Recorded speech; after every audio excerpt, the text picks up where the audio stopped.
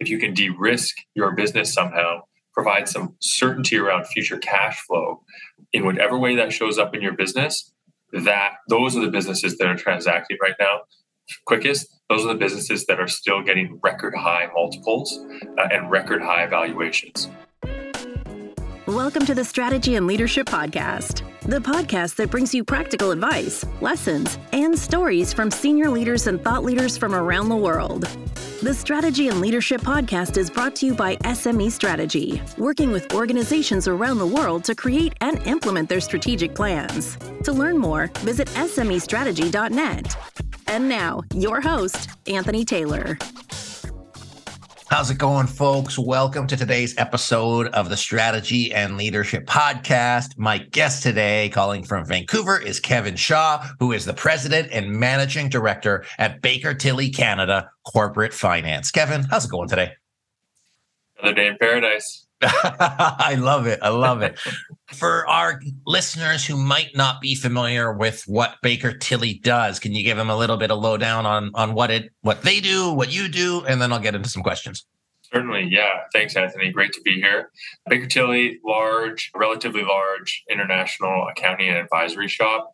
We like to be viewed as some company that has global reach, but that operates locally. And so the way that kind of pans out is that we are, I think, 9th largest in the world. So that equates to just over $4 billion in revenue. But here in Canada, our head office in Vancouver for our corporate finance team, we have about 15 professionals on our team here, whereas Canada as a whole has close to 4,000 employees on the accounting and advisory side.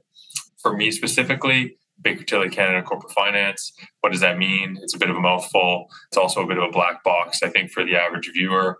Investment banking, so specifically helping folks sell their business and other folks buy businesses in the private market. So if you own a private company, we are your team to help you transact in some way, shape, or form here in Canada.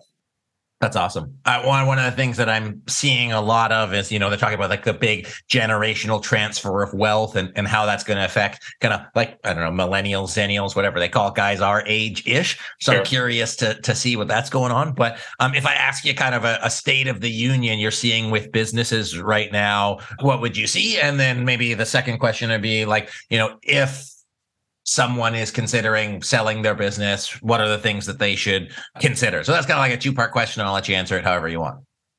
Yeah, okay. So I think State of the Union, great. I mean, we're chatting to private equity groups constantly, even commercial realtors constantly, the big economic drivers of the economy here in North America. What am I seeing? I mean, we're obviously transacting businesses to these groups, large venture capital, private equity, strategic buyers, large public companies. And so we are getting a bit of a swath of information from different players within the market. And so I like to think I have a bit of a pulse on how things are going. And my takeaway from that would be that the first half of the year has been slower than anticipated. I think there's a lot of precariousness or turmoil in the market, but it hasn't come through as necessarily negativity.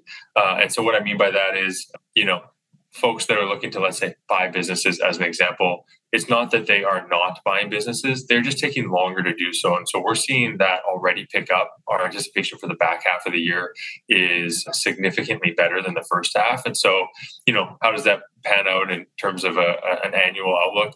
Yeah, maybe there's a recession or depression or something that is kind of sloping downwards. But I think that means that the second half of this year is going to be probably better. And my takeaway for the reasonings there is that there is this precariousness in the market. We feel kind of unsure about the future. And so typically, at least I'll speak about my industry in the world of finance, you have people that probably think that they're smarter than they actually are. And so they don't really want to make bad decisions. And so in order to not make bad decisions, you want more data points. And so that just manifests in taking a little bit longer to make any decision, which kind of halts the economy as we know it to some degree. And so that's kind of how I would view the State of the Union. Cool. And actually, just like a quick comment on that is, for listeners leading their businesses, and if you're doing multi-million dollars of revenue, you might see your sales cycle slow. You might see that uncertainty moving forward. And what I heard from your perspective, and it sounds like your peers, it's down, but then slowly back up versus a down and keep going down. So it's more of a pause or pent up demand for just the overall all economic drivers, all major decisions, transactions or otherwise, so that it's kind of everybody's got to wait and see. But if we wait and see, kind of, it should be positive in the long run. Did I kind of interpret that? Yeah, I might reframe it just slightly to cover myself. I think it's more of a stabilization than a comeback. Right. There's also some relatively large coin bubbles that are sitting out there, and I don't know what's going to happen with them. The next largest one that's being talked about is commercial real estate in the United States. I have seen very specific examples here in Canada popping up as well, maybe not talked about as much, but I think that those bubbles or those trends, should they continue, could further add precariousness or negativity into the market sentiment. And so that will potentially halt some of that stability or, bounce back. So, this is the way that it always goes. It's like you feel like you have a pulse on things if things remain constant, which they never do. I think that the term that is out in the market is extend and pretend, right? So banks are extending their amortization periods. They're extending the covenants that they might have on banks. Maybe you're seeing this on the mortgage side, where personal mortgages, you're able to maintain your monthly payments, but your principal amount goes down per payment. And so that's extending and pretending like things are okay. And so that's where I kind of come back and just say it'll feel more stable, but I'm not sure where it all comes to a head. Cool. I think that really points to just there's a lot of variables in the economy right now, Canadian or international. And of course, check with your local experts in terms of what's going on there. But I think it gives people at least a bit of, I don't know if it's reassurance, but certainty or confirmation in terms of what they're seeing, but also the knowing that we don't know and trying to kind of do our best to make it happen. So there's that pretending piece. So let's shift gears to kind of my second question is, let's say you're a business owner in this economy. You either are thinking of selling now, you're thinking of maybe selling in the future, or at least, preparing for that. What should they consider? What should they put in place, both in this kind of economic market, as well as because it's just general best practice tips for them? It's certainly a loaded question, Anthony, and it's also the multi-million-dollar question, right? But I can give some really clear general guidance that I think would be helpful to be reiterated, just given that I do this day in and day out for your audience. The biggest thing is to protect against that precariousness that I've already been talking about. And so the way that you do that is you give yourself, your staff, the eventual owner of your business, comfort in the future risks of your business. And so you think anything that may be risky in your business, let's say something like not having customers under contract. Okay, I get it. Not all customers are under contract. Sometimes they have long-standing relationships and sweetheart deals, and they're tenured with you and you have lots of trust. But just conceptually, if I were to walk into your business knowing nothing about your business, I might like to see contracts that reflect the revenue that you've been getting over the last few years, or at least going forward. So anything that adds certainty to the future cash flow of your business will really, really help you moving forward. So if you have a strong labor force that's maybe challenging to assemble, right? You have highly skilled labor or challenging to find labor. Having those folks have employment contracts seems like a no-brainer, but lots of businesses don't have employment contracts and they operate just fine. But in the event that a new owner were to come in who doesn't know your staff, who doesn't know their backgrounds and have a trust and comfort level with them, they want to know that everyone feels solid in their employ.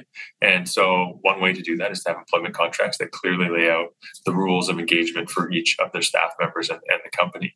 So this, again, I'm coming back to this general idea. If you can de-risk your business somehow, provide some certainty around future cash flow in whatever way that shows up in your business, those are the businesses that are transacting right now quickest. Those are the businesses that are still getting record high multiples and record high valuations.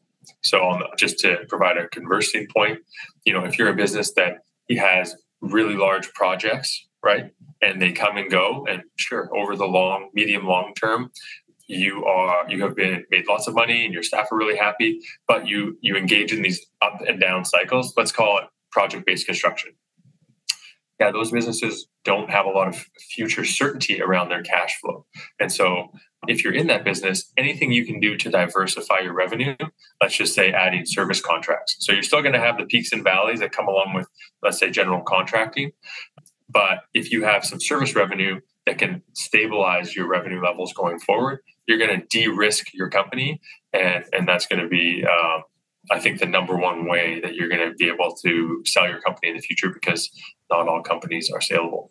And that's really good advice. I mean, it seems, like you said, well, I didn't know if you said obvious-ish to de-risk in terms of selling, but I don't think most people think about it like that. And so let's say you're operating your company right now and you're not necessarily intending to sell, but anything that provides risks, provides uncertainty, and opens up the door to something going wrong. And so even if there's high degree of trust, you want to mitigate your downside, and it'll ultimately support you in having greater continuity. If you are thinking about selling your business in the next couple of years, the certainty for the buyer, the de-risking for the buyer, and the ultimate enterprise value sounds like those are all key things that they can say, I know what I'm getting, I know what I should get in the future, and there's kind of a paper trail to back it up. It sounds like all of those things support a healthy transaction at a healthy valuation. Yeah, absolutely. Couldn't have said it better myself.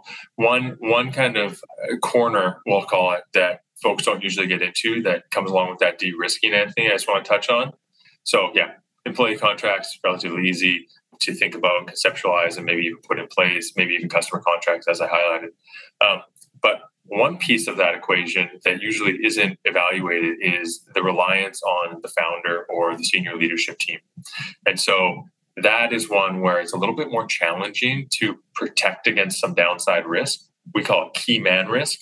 And in the case of founders that are working really hard, really integral to their business, I'm saying founders, but it could be a CEO, let's say, that person carries what I would consider personal goodwill within the business, and doing your best to transfer that from the personal side to the corporate side. Corporate goodwill would be maybe the most important thing that I see in the market, given, chatting with buyers and them saying, hey, Anthony, I love your business. I think it's a wonderful business. I see that the cash flows into the future are de-risked, but it seems like you are integral to the business. And so now I'm concerned that once I give you a lot of money, you are no longer going to be incented to work the way that you've been working. And so I love seeing founders that are taking 6 months of the year and they're living in Palm Springs or some beach somewhere, because it shows that personal goodwill that they have built their business on has in fact been transferred to some degree to the company. In other words, I love SME strategy. I don't necessarily need to love Anthony. And so I think that is, I know that will never be the case, Anthony, for you, but that would be an example of something I would focus on. Yeah, I think it makes a lot of sense because, in terms of us who do strategic planning, we see a lot of organizations who either they're thinking of selling, they've been bought by private equity, they are planning on selling to private equity, and they need to get their things in order. They need a clear strategy. And I've seen it a couple of times where there's kind of a version of post-sale regret. And because the post-sale regret happens, it actually materially impacts the business. And so as a CEO, before you sell, what have you done to basically make yourself, a version of redundant? The other thing that I don't think that CEOs think about in that is I have a job. Let's say I'm the CEO. I've got a job. I've been doing the same job for 20 or 30 years. Well, I don't really represent one full-time employee because a CEO is rarely working 40 hours. They might be working 50 or 60. And they have 20, 30 years of institutional knowledge, the best way to do everything. So, for example, you have a CEO with 30 years of experience and they're doing 60 hours. It really represents 3 full-time employees that have some version of knowledge. And the gap that gets left by that person is so significant. And so building the systems, building the leadership team, putting those structures and systems in place to support you so that as a leader, you can truly lead and let somebody have it kind of turnkey as much as possible so that reliance or that risk doesn't land on the CEO. That's one of the big things that I see. Kevin, thoughts on that? Yeah, I mean, you're hitting the nail on the head for me. I think the pain in changing that can be not earning as much money today. We just chatted with a relatively small company here recently, and yeah, they're making really good money, super happy. And so you sit there and you think, who wouldn't want to make this type of money? I can sell my business. But the reality is, its business is unsaleable because all the goodwill is tied up personally with the owners.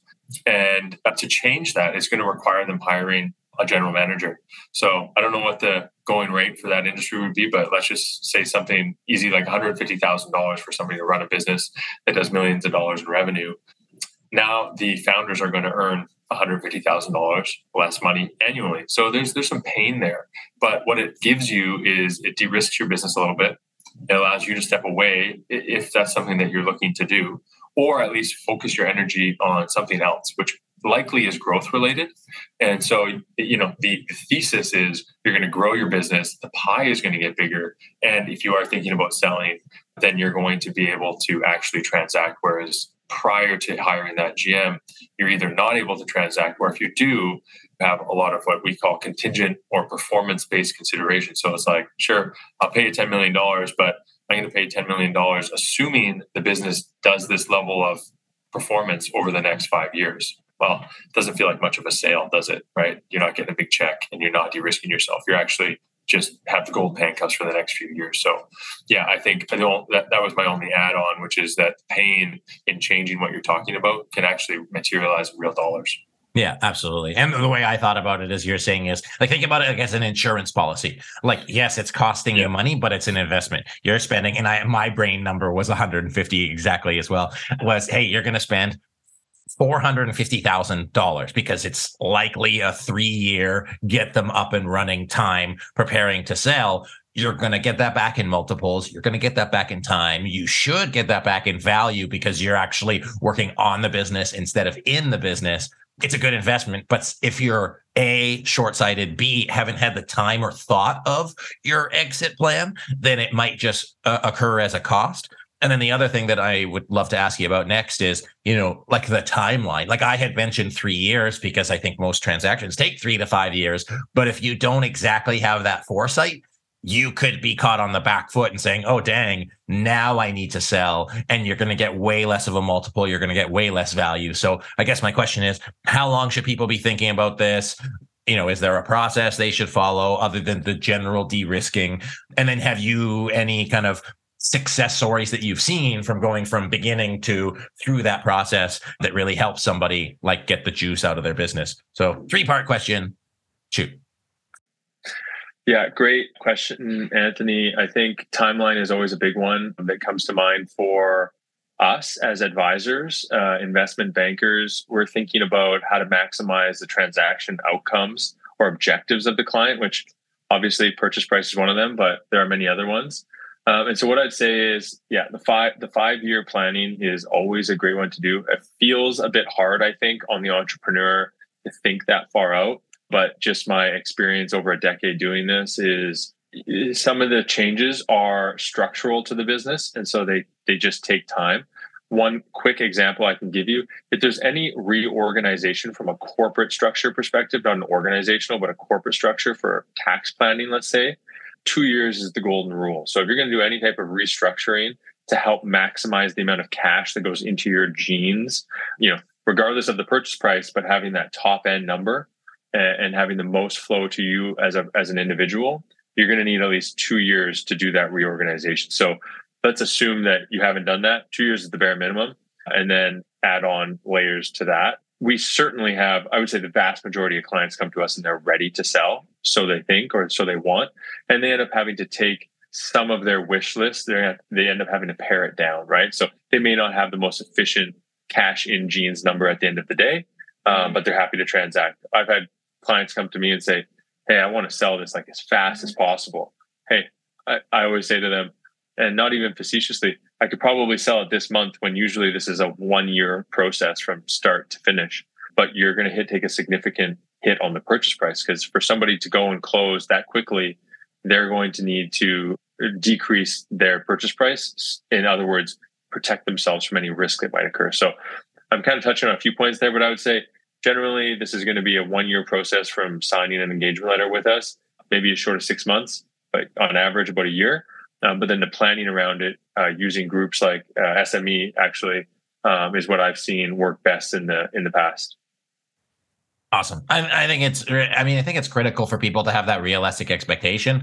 And one of the things I hadn't heard before, and I talked to a lot of people about, things like this, is that 2-year restructuring piece is, most people think, okay, I need to get my organization. And we touched on that too, like de-risk the organization, make sure you've got the right leadership in place, do the organizational structure stuff, but like the corporate structure stuff so that you can maximize your take home, minimize tax. And of course, this is not tax or legal advice. Talk to your legal and tax professionals about this, but really like setting up yourself as an entity to maximize that takeaway. You've spent 10, 20, 30 years building this thing.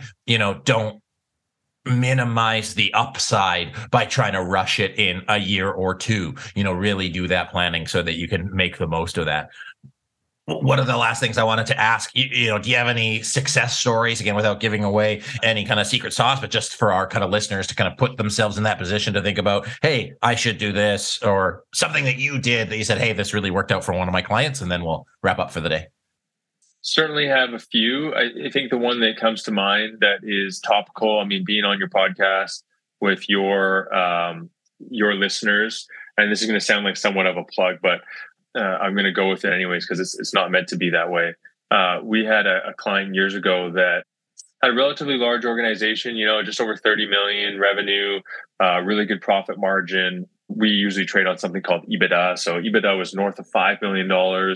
And so it was a really nice little transaction, worked in what I would call an unsexy industry. So one of those industries where there's not a ton of competitors and all that good stuff. And so we ended up working with them for a few months, and they really wanted to keep the pool of buyers small. And so in my world, what that does is it decreases competition, and competition is what puts pressure on the price to go upwards. And so we were kind of not in favor of this. And actually during that time, these couple of few buyers, they really were dragging their feet because there wasn't much competition. And so, it's hard for an investment banker to really push them forward if your best alternative is to do nothing when the founder wants to transact. And so we ended up not going with any of those purchasers, retooling and going back to do a full market process. In that time, they hired a consultant, because as much as I have some tips and tricks as to how you would maximize value, we don't do any of that work, Anthony. And so they hired someone just like yourself. I'd consider a management consultant, and they came in and they ended up creating some processes for them. Simple things that we all know businesses should have, but it takes a real effort to get them through a management team and change the culture. Things like a weekly check-in report, monthly reporting that goes specifically to the executive of the business, so they can get a quick snapshot. They call it a scorecard. So they can get a quick snapshot of how the business is doing, a pulse on the business, if you will. Simple things like revenue, but then you also have like number of pitches that are out there, and number of failed pitches, and conversion rates, and all these great metrics that any individual business would need specifically for them. There's no ubiquitous scorecard. And so they ended up going through that process, coming back to us. We ended up going to market, running a full market process. So from the first offer that they received with what I would consider a limited scope, only a couple of buyers, and not having these processes in place, I won't name any names so I can share with you some details. They ended up getting offers in the $20 million range for their business. After the competitive process, on the back of a well-processed organization and systematized organization, they ended up getting offers that were just south of $50 million. And so I'm not going to pretend like every business can increase their multiple that way. But what I will tell you is, if you're talking to private equity groups or sophisticated buyers in some way, and they think and feel, and because it's true, it's come through, the proof is in the pudding, if you will, that they don't need to do much. There's a management team, there's a reporting structure. They can get that reporting. They can have a pulse on the business fairly easily. This truly becomes an investment, not a business that they have to go in and operate and roll up their sleeves. They will pay a premium for that, or at least on the top end of your valuation metrics. And so this is a classic example of that, 20 million to just in the high 40s. It was a wonderful result. Tears in the boardroom after it all closed because people weren't expecting that value. we felt like we did a great job, but really it was on the backs of the management team that invested in some of these systems and processes up front. And like you said earlier in the podcast, it paid dividends. That's awesome. That's amazing. I mean, for those of you playing at home, that goes from a 4x on EBITDA to 10x on EBITDA. And of course, that's not going to happen for everybody. But, whatever that cost, a couple thousand, 100,000 probably on the front end, resulted in an extra, 30 million on the back end. So, whatever scale for your business, I think it's critical. I think getting good advisors on your team and foresight to be able to do that successfully is key. Obviously, Kevin and I are biased, but we see it all the time. You're playing the game. Make sure that you can get the right players to help you. So I am totally cool, giving a plug for Baker Tilly and Kevin Shaw. And of course, I'm okay with giving a plug for myself, Anthony Taylor at SME Strategy. But more than anything, it's what are you going to get out of it? So whether you hire us, you hire somebody else, really think of the upside that it brings to your business and have the foresight to de-risk and support that immediate integration from your buyer side. So, Kevin, where can people connect with you? Where can they learn more about your work? And we'll finish up. Yeah, bakertilly.ca/corporate finance. That's where they can find us. But, quick Google, like you just said, Anthony, whether you hire us or somebody else, we're just proponent of the industry. Make sure you're using the right advisors. So I'm really happy to be on your podcast. It was great discussion. Again, surprised you had no questions planned because I think that you got some good information for your viewers. So thanks very much, Anthony.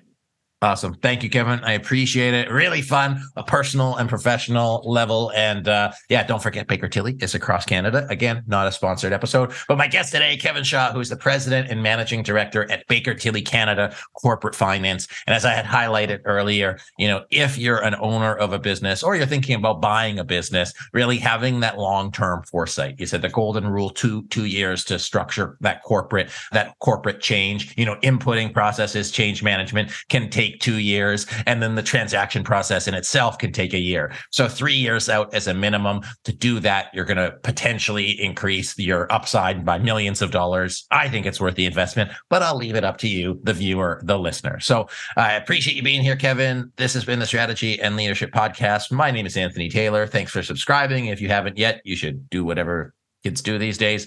And thanks for being here. See you next time.